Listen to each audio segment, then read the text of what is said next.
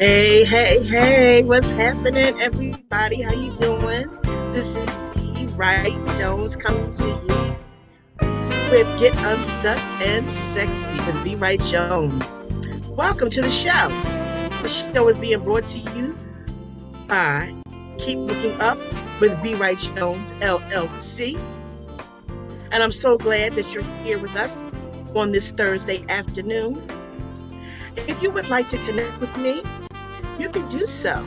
Facebook at B. Wright Jones, Instagram, Keep Looking Up 7, Twitter, Keep Looking Up with 2 P's, and my website is bwrightjones.com.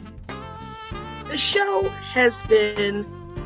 is actually a replay from Power Conference 2022 that took place in January.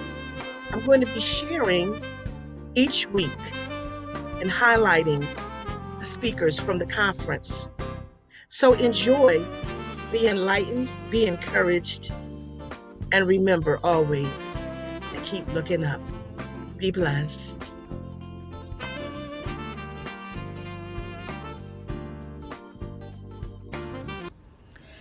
Good evening. I'm Charmaine Russell, and I want you to know that you have the power. Luke 9:1 reminds us that one day Jesus called together his 12 disciples, and he gave them power and authority to cast out all demons and heal all disease. Luke chapter 9 begins with Jesus giving his disciples power over demons. He sends them out telling them to confirm his powers through the preaching of the gospel. He warned them that they would come across some resistance in their teaching, but he encouraged them to keep moving forward on a journey. I would encourage you to read the whole book of Luke. Very, very good stuff in there. But we're going to go back to verse 1. Jesus sends out his disciples to do the very same thing that he did, which preach the kingdom of God and heal the sick. I like to bring 3 things to your attention from verse 1. The first thing is he called them. We need to be able to hear God's voice. When someone calls us, what do? Do we answer? Do we go? Do we know God's voice? It's like any other relationship. The more time you spend with that person, the more familiar their voice becomes. How do I spend time with God? Great question. I'm glad you asked. By studying his word, praying, and meditating.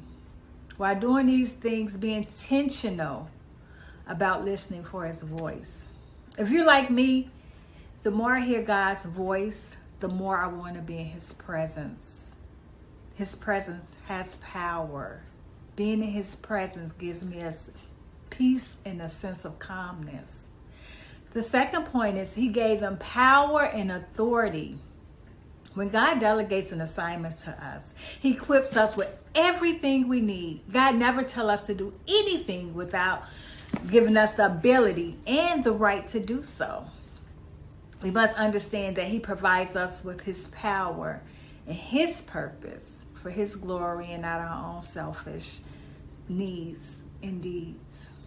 The third thing is we must be willing to go. There's power in obedience. There is power in obedience.